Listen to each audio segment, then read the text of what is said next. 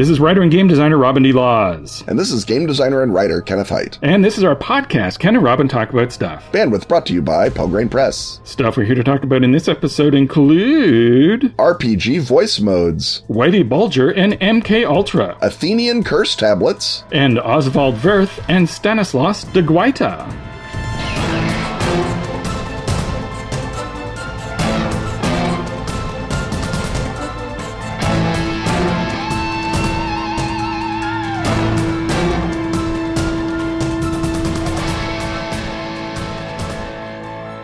Welcome to the island you only think you remember. Welcome to the Island is the first adventure anthology for the third edition of the Over the Edge RPG. It features 4 original storylines by award-winning authors, each with hooks for different character types, making it easy to bring the action to your campaign when and where it's needed. Launch brand new stories, add intriguing complications to your existing arcs, or create exciting one-shots that bring the weird to your gaming table. Take a road trip with an ominous twist. Overthrow the government. Explore the place you only think you remember in Welcome to the Island. It's available now from Atlas Games. Learn more at atlas-games.com/overtheedge.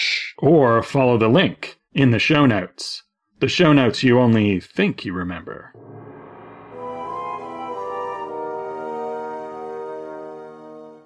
The rattle of dice, the thump of miniatures, the crunch of Doritos, and the benevolent gaze of Peter Frampton coming alive welcome us once more to the shag-carpeted confines of the Gaming Hut.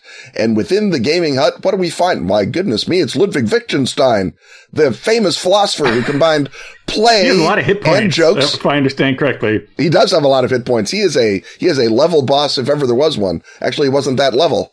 But he's here because beloved Patreon backer Gray St. Quentin asks, I was fascinated by your answer to the question in the live Dragon Meat episode about the phenomenon in gaming for which we do not have a term. Please expand on your answer about the levels of narration and dialogue and how people switch between them. Robin? Well, okay, so I guess, as we often do in the Gaming Hut, it's time to start with a caveat in that I am not sure what the practical application of taking all of the different ways that we speak to one another in a role-playing game and defining them more tightly actually is. I think that this is probably a matter of academic interest that someone could get a certain amount of mileage out of in, say, a neo-semiotics paper than necessarily something that is helpful for us to stop and think about. This is taking something seamless and making it seem full, I guess. Right. I mean, that's, I mean, I was going to say, if we hadn't already invited Wittgenstein here, maybe we should have gotten Charles R. Pierce in, because this is a semiotics question in that we've got language conveying meaning, but it's conveying different meanings in different directions and whatnot. And it's not even, it's not even language doing it. It's the way we're using the language is doing it. If you follow me. I think we need Wittgenstein and Pierce here. This is going to be a big table, Robin. Lots of bards. Since I have been challenged to come up with a bunch of terms, and that is a thing I do, a weakness, as it were. Right. Just as if if you want to confuse a vampire, spill rice, and he has to count it's like if you want to confuse me while I'm chasing you, make me define a bunch of new terms. So, it seems like there are 2 points of intersection, 2 planes, 2 axes, as it were, that we are dealing with when we look at the different ways that we speak to each other playing a role-playing game. One of them is person, in terms of, are we speaking in the first person? So sometimes you will say, I want to see what's on the other side of that door, or I hit him with my axe, or am I reading this character sheet right? Sometimes you will use the second person. You'll be addressing other people in the room, possibly the GM. It's like, did you say that we could have extra experience points if we went in here? Or, of course, the third person, where this is where it gets tricky and worth mentioning, because there's the traditional third person where you talk about another person's character or talk about another player. So it's like, well, I think Rob should be the one to talk to the dinosaur, and you are not Rob in that instance. But sometimes people will talk about their characters in the third person. So they say, well, it's time for Ragnar Ragnar's been sitting there thinking about this, and he doesn't really like the situation, but he's going to go along and reluctantly agree to this dumb plan that everyone else has come up with, which is, I think, the strangest and most interesting of the examples of speaking in different persons, because it implies a different relationship between the player and the character than is the default relationship. And someone who does it habitually is, I think, establishing that they wish to have a distance from their character, that they're not necessarily comfortable portraying that character or thinking of it as them, that they tend to think of it as more of a playing piece. Often they use that voice when they're trying to think through the thought process of their character, and doing that is not intuitive to them. And of course, sometimes, I think almost always, the people who do have that little quirk switch back and forth between, now I go down the staircase, and Ragnar is thinking of going down the staircase. So we immediately have a host of different levels there, just when we're talking about what person of pronoun people are using in talking to each other. So is that complicated enough for you, Ken? Oh, that's just regular old narratology, Robin. That's simple 101 stuff. You're going to have to get way more complex and annoying if you're going to get Wittgenstein to throw down his dice. Well, I have an annoyance ready for you. Thank God. All locked and loaded and ready to go. Thank God this relatively simple and uncontroversial answer can now become a tangled nightmare. Right. Because the terminology that we already have for person in the written language is well established, so we kind of have to use that. But unfortunately, the other side of things seems to be the best word I can come up with is persona. So we've got person and persona. That's the worst. Yeah. Well, at least you didn't say avatar. Avatar. Well, that's because avatar only applies to some of the personae. Why? Right. And I'm tempted. Take that. Partially tempted to say mask. But since that's what persona translates to. Yes. That would be what I would say if I wore a fedora and described myself as a storyteller, or take that. Storytellers everywhere. Yes. Really, when it comes down to it, I'm a story. I think Wittgenstein is nodding and stroking his beard, and Charles Pierce is wetting his quill in the ink. I think they both like persona. That's just annoying enough. I think. So we got person and persona. I guess if we want to semiotic enough, you could put person and then the A in brackets to combine them. Oh man! So the different personae levels, which is a whole different thing, right? The player. So when you say, "Well, I'm just going to finish my character sheet here, and then I'll be ready to join you," you're speaking the I in that. The first person you're talking about is you, the player. But of course, you can say, or if you're saying, if Jeremy will get off his phone, maybe he can help in the battle. Exactly. You're speaking about the player, Jeremy, not about anything else that's going on at the room. Yes. Because you can use personas in all of the persons. You can use personas in all of the persons. It's not so simple. It's not so. It's a tangled web we weave when we create basically a graph chart in audio form. And next up, we come to the character. So when we say Ragnar is going down the stairs, or and you're playing Ragnar going down the stairs, you're both speaking the persona is the character level. Right. And those are the two main ones. And often the ones where we question whether we're distinguishing between them and wondering which to use. So, for example, there's a question of, during a fight, is it more efficient to say, Ray, you go next? Or do you say, Denius, you go next? And this is a question that I sometimes struggle with. And in fact, I kind of alternate them, because to say, Ray, you go next, takes you out of the action a bit. To say Denius, you go next, everyone has to go, oh, what's Ray's character's name? Oh, it's Denius. Okay, yeah. Right, yeah. And so I kind of alternate back and forth between them. And the more complicated the rule system, the more likely I am to use the player persona rather than the character persona. And now everyone who's ever played D&D, certainly in those days in which D&D is a measure of your manhood, and believe me, Max Weber, if you try and get into this game, you are back out again, has the, are you saying that?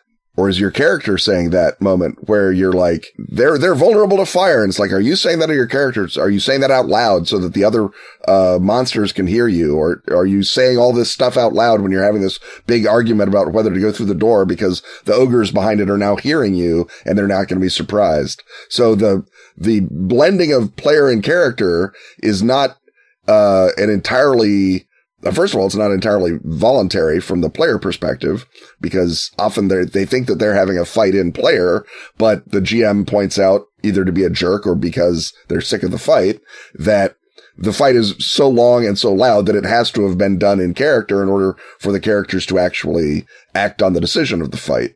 And so you are already tangled up in there, even before we get to the rest of these categories of persona. Right. And you can tell that you're dealing with an abusive GM where they're deliberately hanging you up. And there's also the question of whether you're being facetious or not, or whether you're actually describing what the character is doing, which... are you really slipping on the lamp oil on purpose type questions? Right.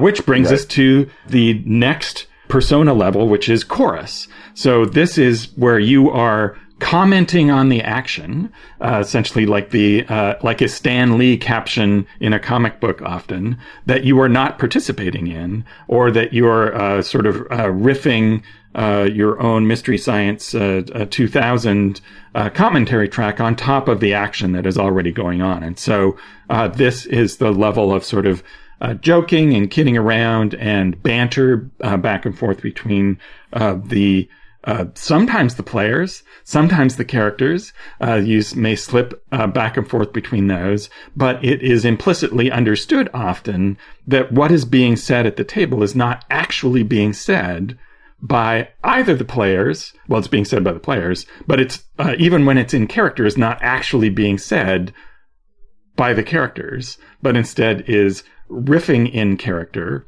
And it's not necessarily always clear whether this is actual things that are happening on stage or the players doing an often funny, but sometimes just comment level riff. So, and whether it's the character's internal monologue, for example. Right. And in fact, internal monologue may be another persona that should be on my list that I don't have here. That's its own completely separate thing.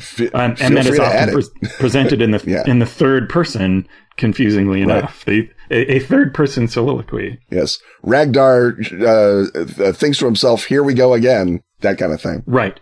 Then you have your sort of metafictional analyst, in that you may be commenting on what the GM is thinking or what is going on. So you may be like, well, there's an hour to go, so we're probably not going to get into a big fight. That is the player talking to the other players, but in a particular mode, where they're saying that, but it's not necessarily meant to be registered the same way as I roll for initiative. And so, it's different from, no, you can't use that spell because the rules say you can't use it, in an evil temple, versus, you'd better use that spell because we've only got an hour left and this is the big fight. Right. And I think I'm going to put most rules discussion, including rules argument between the GM and players, in the first category, is in the player persona. Yeah, that's player. Right. That's straight up player persona. Separating out metafiction because it's not the action, but it's a comment on the action. It's an analysis of the action. And I'm separating that out because it might be intended to be funny in a sort of a wiseacre way, in which case we've got two personae intersecting at the same time or layered on top of one another.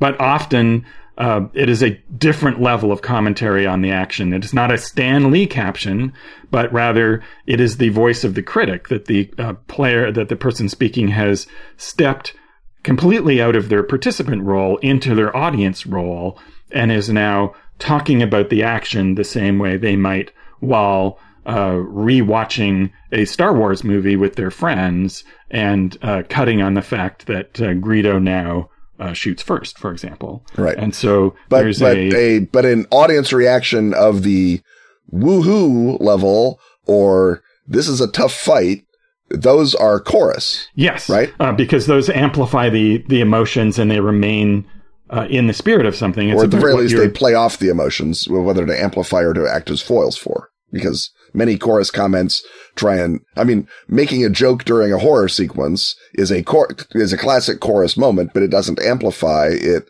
attempts to be a foil to. Right. But it comes out of an emotional place, and this comes out of an intellectual, sometimes, dare I say, an annoyingly over-intellectual place. And so this just may be the player's internal monologue temporarily becoming external, and an example of people who love to ruin things or are unable to experience pleasure or like to show that they're clever. So it is something that I would submit to you is often better for the post-game analysis and wrap-up, and as people try to indicate what they would like to see in the next game rather than necessarily with the exception of, guys, there's only an hour left to play. Can we get to the damn fireworks factory already? Yes. And and it's not clear with that one whether that is metafictional analysis or simple player. The sort of practical concern that is really fits in the player persona. And I bet that if we sat down and analyzed an entire session of online play and tried to mark all of the different persona being used, that we might, give that two different icons for both a mix of player and metafiction, or where the metafictional analysis is coming back into being actually useful, therefore no longer being metafictional analysis. Right. Because by definition, it's empty and just mere time consuming. Right. Or at least it takes everybody out of what's going on and inspires people to overthink, which those of us of the nerd persuasion do not need assistance with. And then finally, speaking of being annoying, the final persona that I will introduce is the distractor. This is the off-topic banter, which may be humorous and may sort of be like the chorus, but it has nothing to do with the action and is more likely the result of a tangent of some kind. And the most common tangent at my table, Ken, I don't know about yours, is when someone brings up, for an in-play reason, something that is actually functional, a reference to another pop culture property.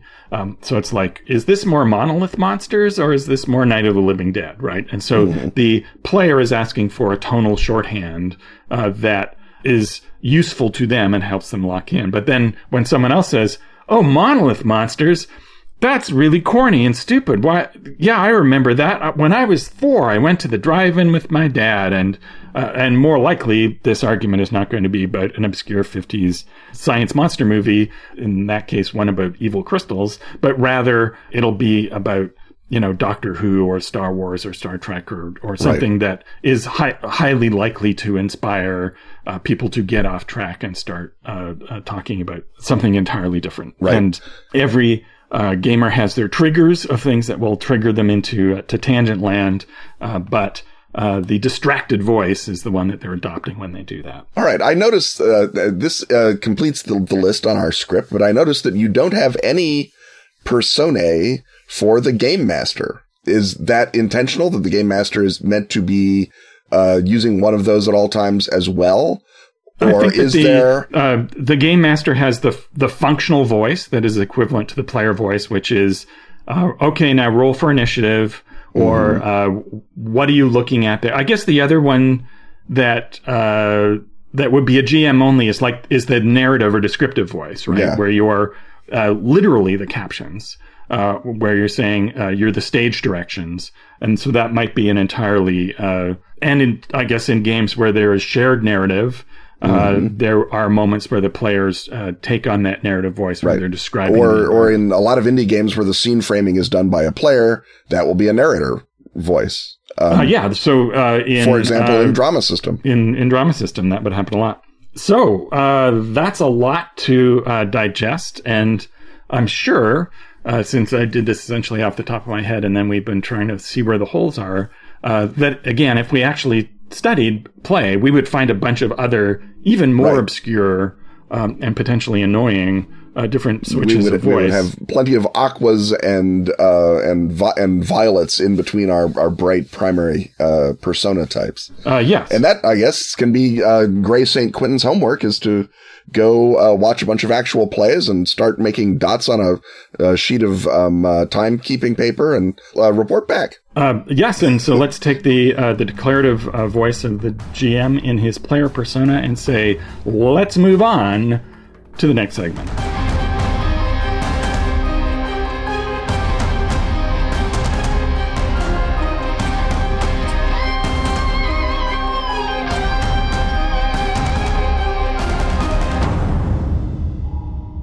They tried to suppress it. They tried to contain it. They left it for months on a loading dock in Estonia. But it's finally out at the Pelgrane Press web store or a top retailer near you. The most ambitious project yet from Gumshoe master Robin D. Laws. The Yellow King role-playing game. 6 pounds and 4 books of uncanny and exciting innovation wrapped together in an enthralling slipcase. Inspired by Robert W. Chambers' classic tales of reality horror. Reality, you say? We've got 4 of them to drive your terrified players through. Belle Epoque Paris, where art students navigate its absinthe-soaked demimonde, investigating gargoyles, vampires, and decadent alien royalty. The Wars, where weirdness-savvy soldiers fight for survival and gnosis on the eerie shifting battlefield of Europe's 1947 Continental War. Aftermath, where former partisans mop up the otherworldly remnants of the 100-year tyranny they helped to defeat. This is normal now, our ordinary present day.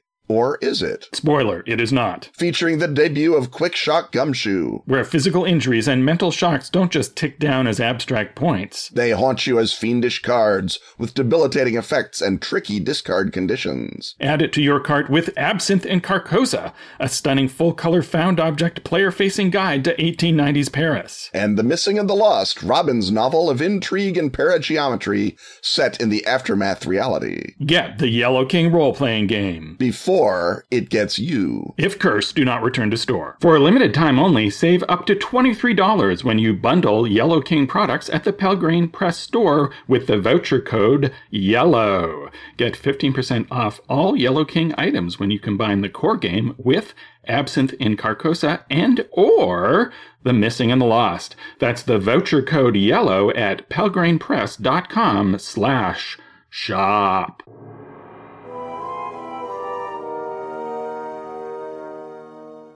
The retinal scan that you had to undergo and the background check that you went through hours of interviews in order to qualify for listening to this segment tells you that that segment can only be the Tradecraft Hut. And this time around, a recent article surfaced that many people, including beloved Patreon backers, and I think just regular folks as well, sent us because it turns out that Whitey Bulger, the notorious mob boss, Boston area mob boss, was at one point early in his criminal career when he was imprisoned in Atlanta in 1956. He was the subject of one of the CIA's MKUltra mind control LSD experiments. And this is something that, therefore, A, we have to talk about in the podcast, and B, how the heck are we going to fit this into 15 minutes? Because just setting up who Whitey Bulger is 15 minutes. Setting up MKUltra is 15 minutes. And then there's the intersection of those two things. So Whitey Bulger was a notorious gangster who died just in 2018 at age 89, but not of natural causes. He was beaten to death in prison. So 89 is a good run, I guess, even if you're killed by your fellow prisoners. He was the head of the Winter Hill Gang and the brother of a politician who at one point was the head of the Massachusetts State Senate. Famously, he was an FBI informant for many years and conveniently informed on his rival gang.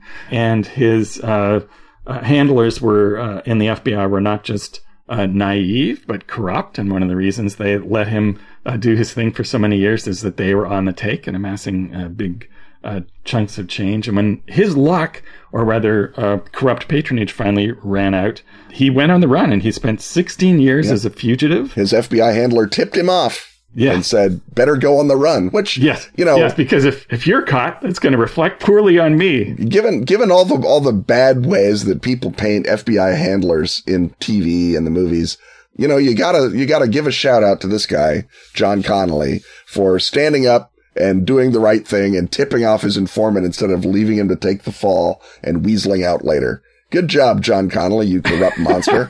Yes, entirely noble and disinterested choice. Not at all self-interested whatsoever. Right. And it took a long time for the full extent of the corruption on the FBI side of that to become apparent. But Ken is a much younger man, as we've said already. He was volunteered for an experiment that he was told was an attempt to treat schizophrenia. It was not uncommon at the time for prisoners in the U.S. to volunteer to become medical guinea pigs in order to gain privileges and perhaps commuted sentences. And that's what brought him in touch with MK Ultra, which you are now about to summarize. Right. MK Ultra was CIA program to figure out, basically, could these new exciting psychoactive drugs be used for mind control or brainwashing? This all begins during the Cold War, during the Korean War, in fact, as they're discovering that the North Koreans can brainwash good American boys and make them say commie propaganda on the radio.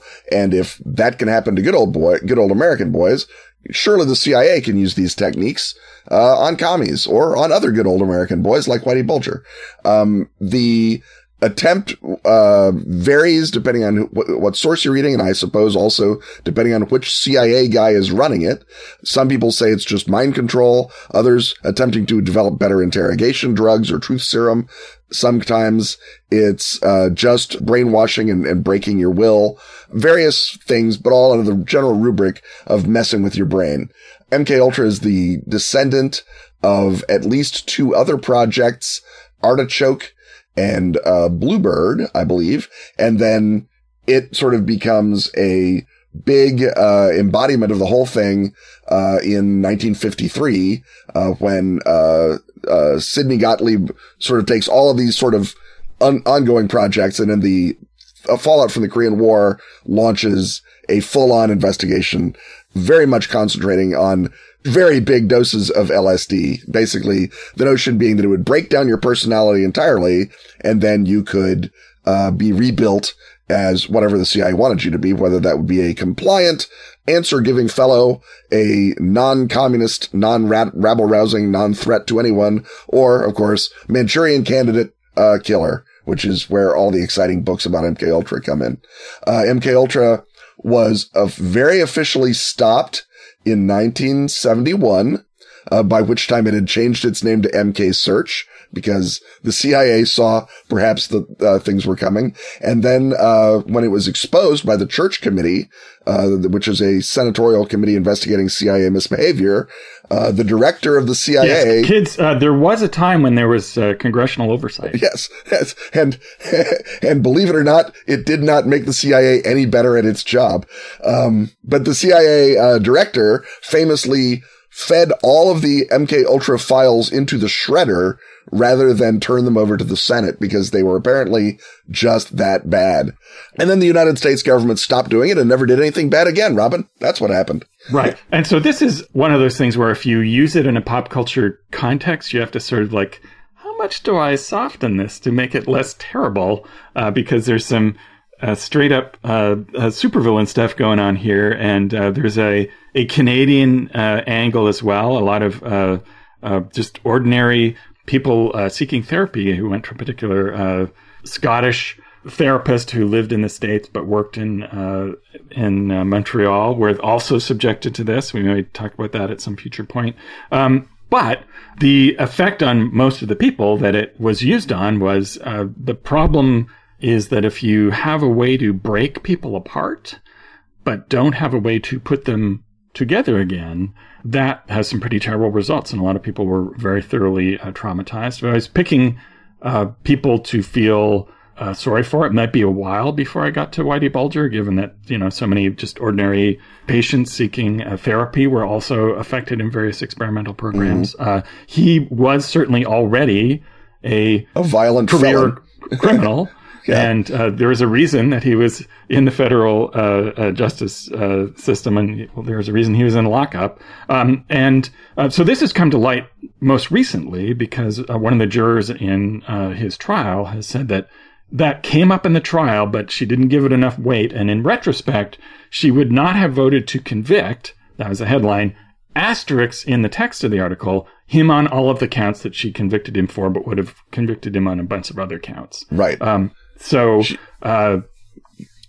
The question that I have for you, Ken, is did we know this already? Was this a known thing that has just popped up due to this one juror interview, or is this new news to us that Whitey Bulger is now the most famous victim of MKUltra? Whitey Bulger, remember back when I said that director Richard Helms shredded all the documents?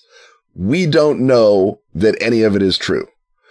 What we do know is that Whitey Bulger has said this for a good long time. But even in Whitey Bulger's own telling, he didn't put it together until he read the quite excellent book, The Search for the Manchurian Candidate, and said, oh, that's what I was doing when they were giving me LSD in that prison all the time. So Bulger said that he was undergoing MKUltra testing in 1957 and 1959 when he was in Atlanta, and that he's been saying this since at least 2007. He even wrote like a blog about it for a weblog called Oxy, which I read, which then in classic Bulger fashion stops talking about MKUltra and starts threatening people. It's him in prison writing this blog. The Irish, my goodness, what wonderful, wonderful people we are. So anyway, he has been saying this for years and years. It's not just this juror trying to sell a book. And if he did, write her, this information in letters, it was part of his, generalized campaign of letting people know that this is what happened to him. And this is why he, turned into a murderer. His argument is that while he was on the megadoses of LSD, the doctors would all say, do you feel like killing anyone? Have you ever killed anyone? Would you like to kill someone?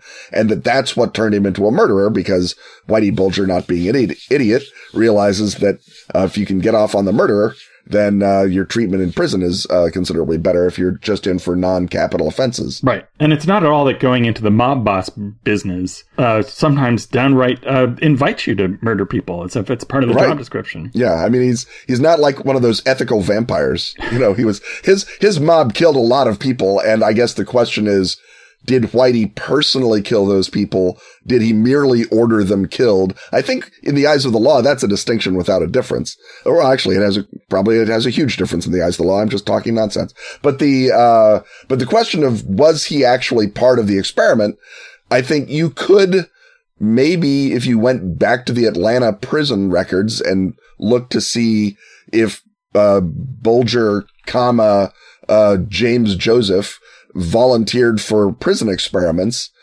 I assume that someone has done even that remote due diligence. So he probably did that. And yeah, the CIA was absolutely doing these tests in a bunch of federal prisons.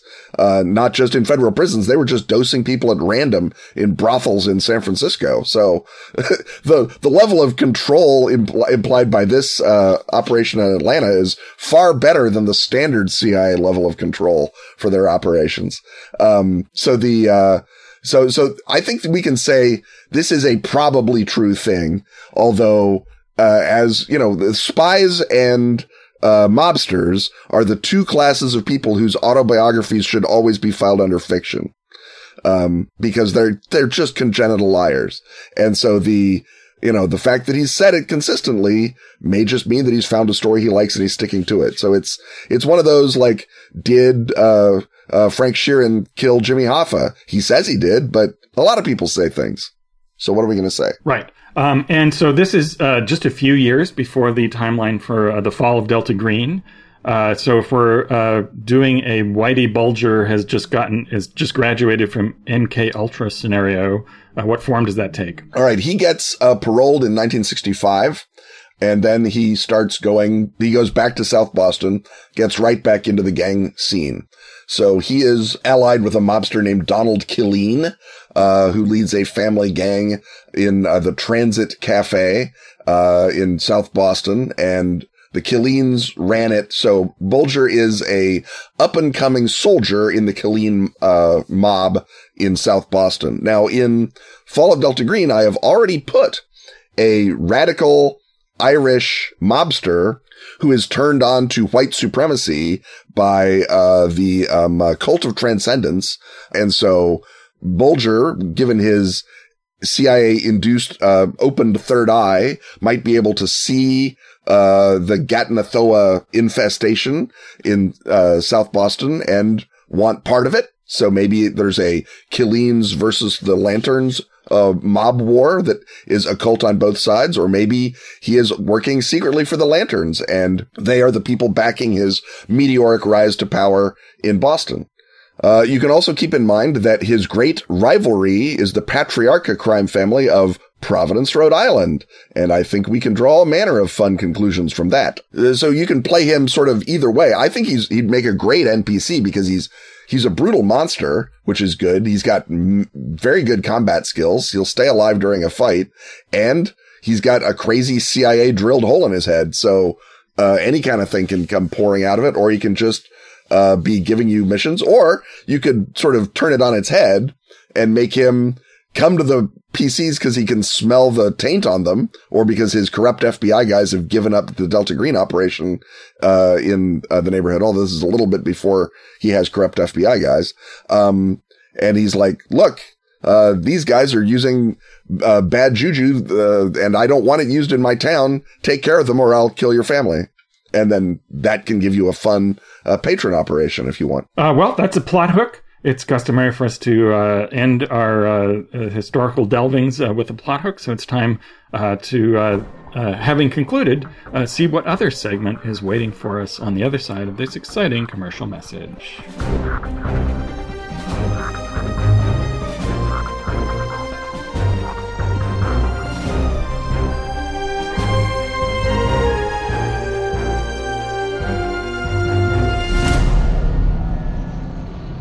The best of Askfageln is now available at Drive-Thru RPG. All issues of Phoenix Magazine since 2013. That's spelled F-E-N-I-X. Can now be grabbed in special English editions. Containing stellar gaming material from our own Ken Hite. And such other recurring stalwarts as Graham Davis. And Pete Nash. Also find Dice, the gorgeous photo book celebrating that classic gaming accessory. And Freeway Warrior, the series of post-apocalyptic Choose Your Adventures by Joe Dever. And if you speak Swedish, not English. That's Swedish, not English. You can delight in every original issue of Phoenix. And the new Sagebrush and Six Guns role-playing game, Western. How do you say slap leather varmint in Swedish? Oddly, Google Translate refuses to help on that. That's the best of Askfageln on Drive-Thru. Adopt the voice of keeping this podcast alive by throwing in with such Patreon backers as John W.S. Marvin, John Kingdon, Joshua Hillerup, Lewis R. Evans, and Timothy Coram.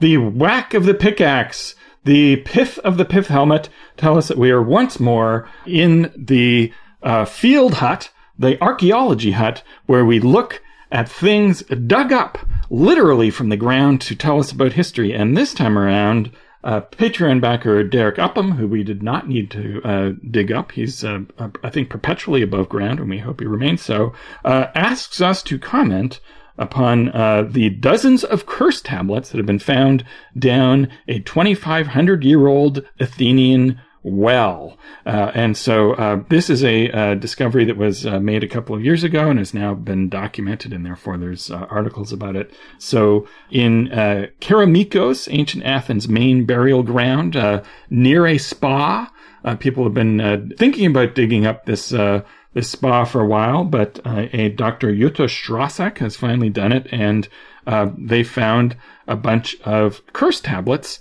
at the bottom of the well. The remarkable thing about these is not that there are curse tablets, because that's a fairly common discovery, because in good old Athens, you weren't supposed to practice black magic, but, sometimes... Sometimes you just got to. You got to. Sometimes you're in love with someone who isn't in love with you. Sometimes you wish ill on someone who has not had sufficient ill visited upon them by the gods. Sometimes you have a lawsuit you want to win, or you're just looking for business advantage. And we know this was a fairly common pursuit, and therefore it's logical that we would find the physical remnants of it because it was a profession. You could go to a professional curse writer who was good at it.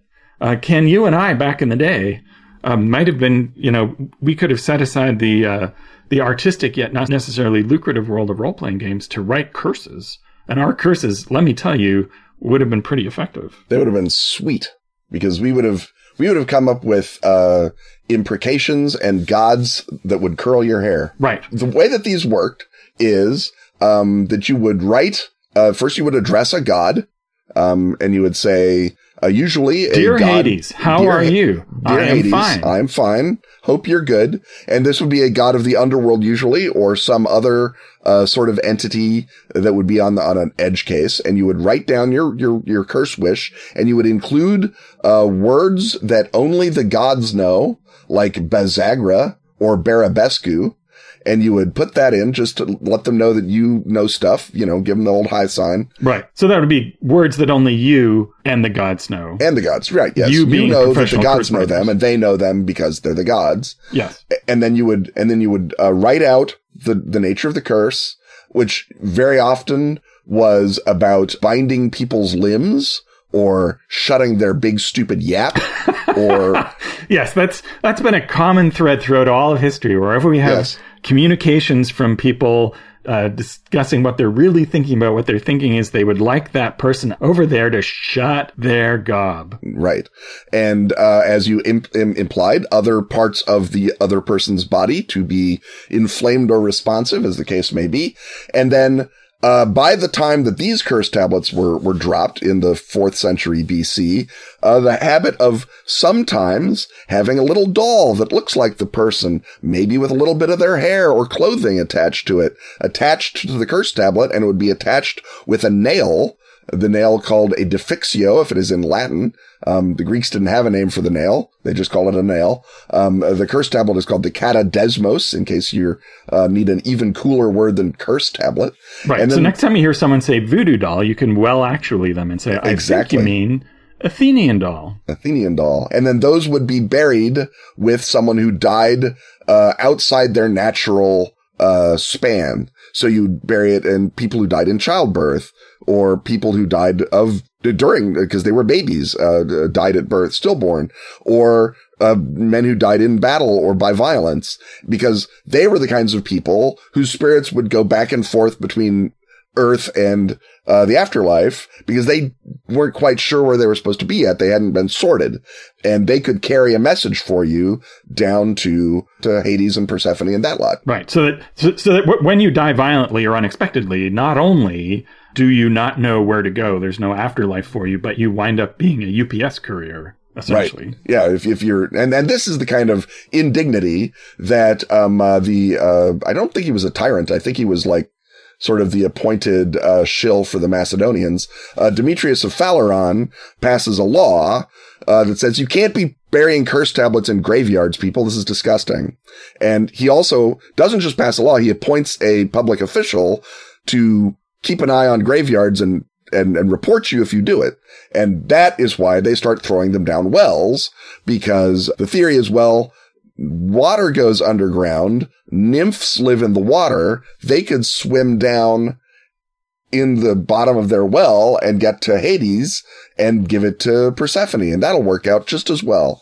And right. so, and nymphs are notorious jerks who are very protective of their waterways and will attack you. They are problem children. Yes, yeah. It is true. And so it seems that they are, instead of resenting the prospect of having to carry curses around, that they relish that because they are jerks and are happy to see people harmed. Right. And so they began tossing them into these wells. And most curse tablets were probably wax and wood, possibly parchment or vellum or even papyrus. We found curse papyri, lots of them in Egypt, which implies that there was lots of cursed papyri wherever there was papyrus. It's just that most of those cursed tablets have fallen apart. So the circa 2000 cursed tablets that we have are the ones that were carved into mostly lead. And previously people say, oh, it was because lead was the metal of the afterlife and it was a sad metal like Saturn. And no, it's just because lead's what survived. And it was cheap and you could throw it. And you didn't miss it, unlike tin or copper or a valuable metal. But most of the tablets are lead. And obviously if you throw a bunch of lead tablets in a well, that's its own problem. Yeah. But, yes. You're causing an actual curse that the nymphs might well resent. Right. And I guess that's as with nymphs, everywhere, I guess that's the thing is how much attention is too much attention, right? Yes. So this is not the first attempt to excavate this site. But the previous one occurred during and in the lead up to World War II, and everyone involved in that prior attempt wound up prematurely dead. One of them was sent to the Russian front, and we know what happens when you get sent to the Russian front. Another died in an airplane crash, which invites the prospect of a modern day scenario in which the players are somehow involved in an excavation that turns up a curse tablet. And these curses by design were personalized. They were meant to mess up one particular person that you were suing. But just a whole bunch of curses sitting together in a well for thousands of years has probably built up some serious, nasty mojo that once released causes trouble. Or it could be that just coincidentally, the non-player character that you are enjoined to save just happens to have the same name, that has a Greek-derived name that people still use. So, Persephone or Nick. Yes, has been targeted by this, and it's your job to undo the curse, which presumably I would think means going and finding the nymphs who are still ferrying these curses around and convincing them to knock it off in some way. Well, I mean, there were also professional curse breakers back in the day, because, you don't sell the aspirin without also selling the vodka, Robin. That's just pharmacy 101. It's consulting. That's right. That's how consulting works. Right. And so you can also go and find, there are literal books of how curses were broken. And it turns out there was a range of services available depending on what you could pay. If you got a platinum level curse, then that's going to cost a little extra. But if you've just got a standard copper or lead level curse, well, we can probably fit you in on Wednesday. How's Wednesday for you? Is that good? So it's I don't want to say it's quite as mundane as literally going to the Minute Clinic or whatever, but it's not the gigantic operation. It's like if you hit someone's car and you have to go to the insurance company and fill out a bunch of forms. It's annoying and you would rather not have had your car hit, but it's not, oh my God, Persephone has vexed me by hitting my car. All right, fine. I just have to fill out a bunch of forms. It's another dumb thing you have to do today, in ancient times. It's not Dennis Wheatley times. Although now, of course, maybe it is Dennis Wheatley times because it turns out everyone who knew all that is dead and I have to raise their ghost and get them to do it or something. Yes. And it's been, the effect has been multiplying, hanging around in that well years. And with the nymphs rubbing out individual letters to make a super barbesque. Well, those of us who listen to podcasts know that when the super barbesque is mentioned, it's time to close up shop in this hut and see what other hut and or Edwardian parlor and or Belle Epoque parlor waits for us on the other side.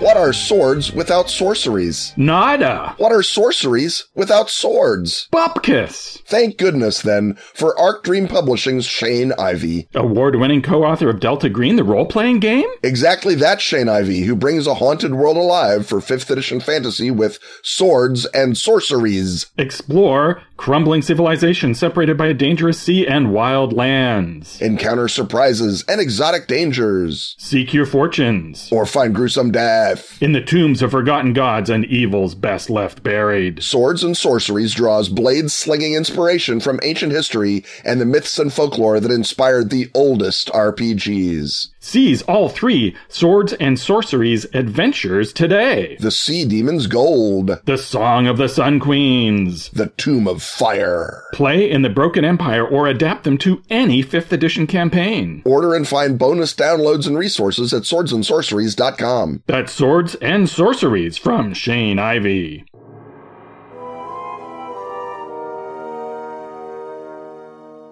Once more, we wend our way up the creaky stairs, past the glowering portrait of Madame Blavatsky to, my God, is this guy never going to come back? Back down the stairs, back past the portrait, around the corner. We may just stay in this one. This consulting occultist keeps much more congenial hours. His offices are not nearly as creepy. And also, there's lovely Eric Satie music playing, because we're talking again to the consulting occultist's around the corner buddy who consults on the Belle Epoque occult. Yes. And today we are talking to that occultist about the lovely and talented Stanislas de Guaita and his pal and employee Oswald Wirth. And I swear to God, we've talked about de Guaita.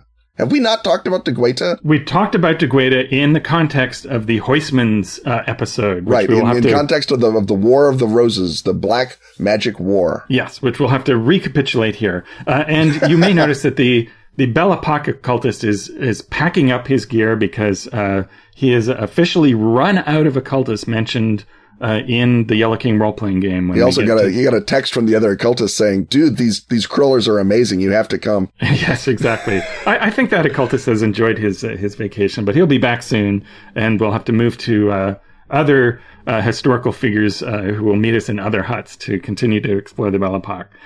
So Wirth and de Guaita are sort of the dynamic duo of the occult in Belle Epoque Paris, and if it weren't for the fact that the player characters are by default American art students, they would themselves be player characters, because unlike a lot of occultists, they fashion themselves as battlers of black magicians. And so de Guaita, as you may guess from the D in his name, is from an aristocratic background, and he's a sort of a swashbuckling figure. He is the dreamboat of the male Parisian occultists. You might cast Mark Damon to play him in the movie, and he just has very subtle facial hair, unlike many of his colleagues. He just has a little well-trimmed mustache, but he's a young, good-looking guy. And spoiler alert, never, when he stops being a young, good-looking guy, he's off the table because he only lives to the age of 36. He dies of drug abuse. Yeah, so maybe he's not so great looking right at the end. Right. I'm getting more of a Campbell Scott vibe from him than a Matt Damon vibe, in fairness. Box office, box office. Right, okay. And so he founded one of the main occult orders, the Order Kabbalistique de la Rose-Croix, with Josephine Pelledan, who we've talked about way back in the past in the podcast. And by 1895, when the Action of the Yellow King role-playing is going on, there is a feud, there's a schism, and he has nothing good anymore to say about Pelledan. And as I mentioned before, he is a sort of an occult investigator. And the main case that he investigated with Wirth was that of the Abbé Boulan, who was a black abbot, a practitioner of sinister magic, and a cult leader who ensnared vulnerable women with promises of occult knowledge and prophecy, and then preyed on them. And he, de Guaita accuses him of that, and also, which is something I think we can all take as read as something that actually happens. But of course, he had to add a level of magic to that, and he also accused the Abbé Boulan of reverse exorcisms, in which he would take demons and put them into nuns. It's like the worst. The novelist Joris Karl Huysmans, who is sort of weird adjacent in many ways. He's never quite writing horror, but he's writing decadent and symbolist texts, and he's name-checked by Lovecraft and by the latest season of The Chilling Adventures of Sabrina. There you go. You can't ask for a better pedigree. Yes, you're not culturally relevant unless you're on Sabrina. So Huysmans was a fan of Bulan. He considered de Guaita and Wirth's expose of his magical mentor, who by this time is dead, of being up to no good, and decides that his ailments are the result of demons that de Guaita and Wirth are sending his way. And this happens a little before the events of the Yellow King role-playing game, but you can move them forward in time if you want to do that, or you can have a series of events that sort of rises out of that. During this period, de Guaita is working on his book, The Key to Black Magic, which is a book on how to bust black magicians. So it's something that a Dennis Wheatley character might well have on his bookshelf. Ken, do you have it on your bookshelf? I do not. I do not have de Guaita's Guide to Busting Black Magicians. I don't know that I have any de Guaita books straight up. I think stuff that he's written shows up in other people's stuff because he was a buddy of Pappas. And so his researches, and I have Wirth's book on the tarot somewhere, but I don't have... So Wirth was, with de Guaita in the late 1880s, produced what was the first tarot deck to use explicitly magical imagery. And you might be surprised to think, what? That happened that late in the game? That was only the 1880s when these two things were overtly associated with one another. But sure enough, it's called the Archon de Tarot Cabalistique. And again, it's as part of what this whole crowd of occultists is doing, is basically taking all of these different magical traditions, from ceremonial magic to the tarot to Kabbalism to Martinism, and taking them all up and melding them together into an exciting occult fusion, or stew, as it were. Wirth was also a healer. He practiced curative magnetism, which of course goes way back to Mesmer and presumably by other people before they called it that. And so in the game, you can decide that if the player characters are unable to get rid of your shock cards or your injury cards, that maybe you can go and have a session with him and get rid of a problem or two, and of course get a problem or two in return that you have to deal with. So these guys are running around fighting black magicians. Maybe they figure that this yellow sign business is not important enough to deal with, or maybe they've got too many yellow sign black magicians to deal with, and so they could easily become mission givers. They can become patrons for you in your game. And of course, because there's a big old feud, if you go and hang out with them, you'll anger Josephine Paladin. And so if you want the dirt on one faction of occultists, you go to one group, and if you want the dirt on the other, you go to the other, and maybe you can trust that. The Yellow King role-playing game convention scenario features Wirth as someone that you can get an exciting magic gun from, and we all know what happens when you get a magic gun in a convention scenario. But of course, I made that part up. Right. The fun part for me of this whole thing is that, of course, Huysmans manages to get everything exactly wrong in La Basse, right? He paints Abbe Bulan, who was actually, at the very least, a gross sex cultist, as the beautiful, sinless priest figure, and de Guaita, who, as we've mentioned before, is fighting Satanists, as the chief Satanist. So when we have a powerful work of literature that holds up a twisted mirror to reality, I think that one fun thing we might have happen in the Yellow King is that de Guaita is being persecuted by his alter ego from the novel, who has sort of been drawn out by Carcosan energies. And that is or he can have a doppelganger that shows up and molests the characters in some way, and they say, oh, well, there was the old rumor that he was a Satanist, but we thought that was Bulan. What's going on? And maybe Bulan is working some Carcosan revenge from beyond the grave. Who can say? Yes, well, famously, writers often take revenge by casting people they're angry at as the bad guys in their novels. So the thought of being pursued by tulpa versions of your uncharitable literary alter egos is is so frightening, Ken, that I think I'm just going to have to go off in a corner and be frightened about it and stop recording this podcast. But I'm sure I'll be feeling much better a week from now when there'll be yet another episode of Ken and Robin Talk About Stuff. Stuff having once again been talked about, it's time to thank our sponsors. Atlas Games, Pelgrane Press, Asphagown, Arc Dream, Dark Tower, and Pro Fantasy Software. Music, as always, is by James Semple. Audio editing by Rob Borges. Get your priority question asking access by supporting our Patreon at patreon.com/Ken and Robin. Keep this podcast from being thrown down a well by joining such beloved Patreon backers as Tony Kemp, David Mascari, Jeremy French, Kevin J. Maroney, and Noel Warford. Wear this show or drink it from a mug with Ken and Robin merch at tpublic.com/user/Ken Robin. Check out our hottest new design, Carcosa Fandango. On Twitter, he's at Kenneth Height. And he's at Robin D. Laws. See you next time when once again, we will talk about stuff.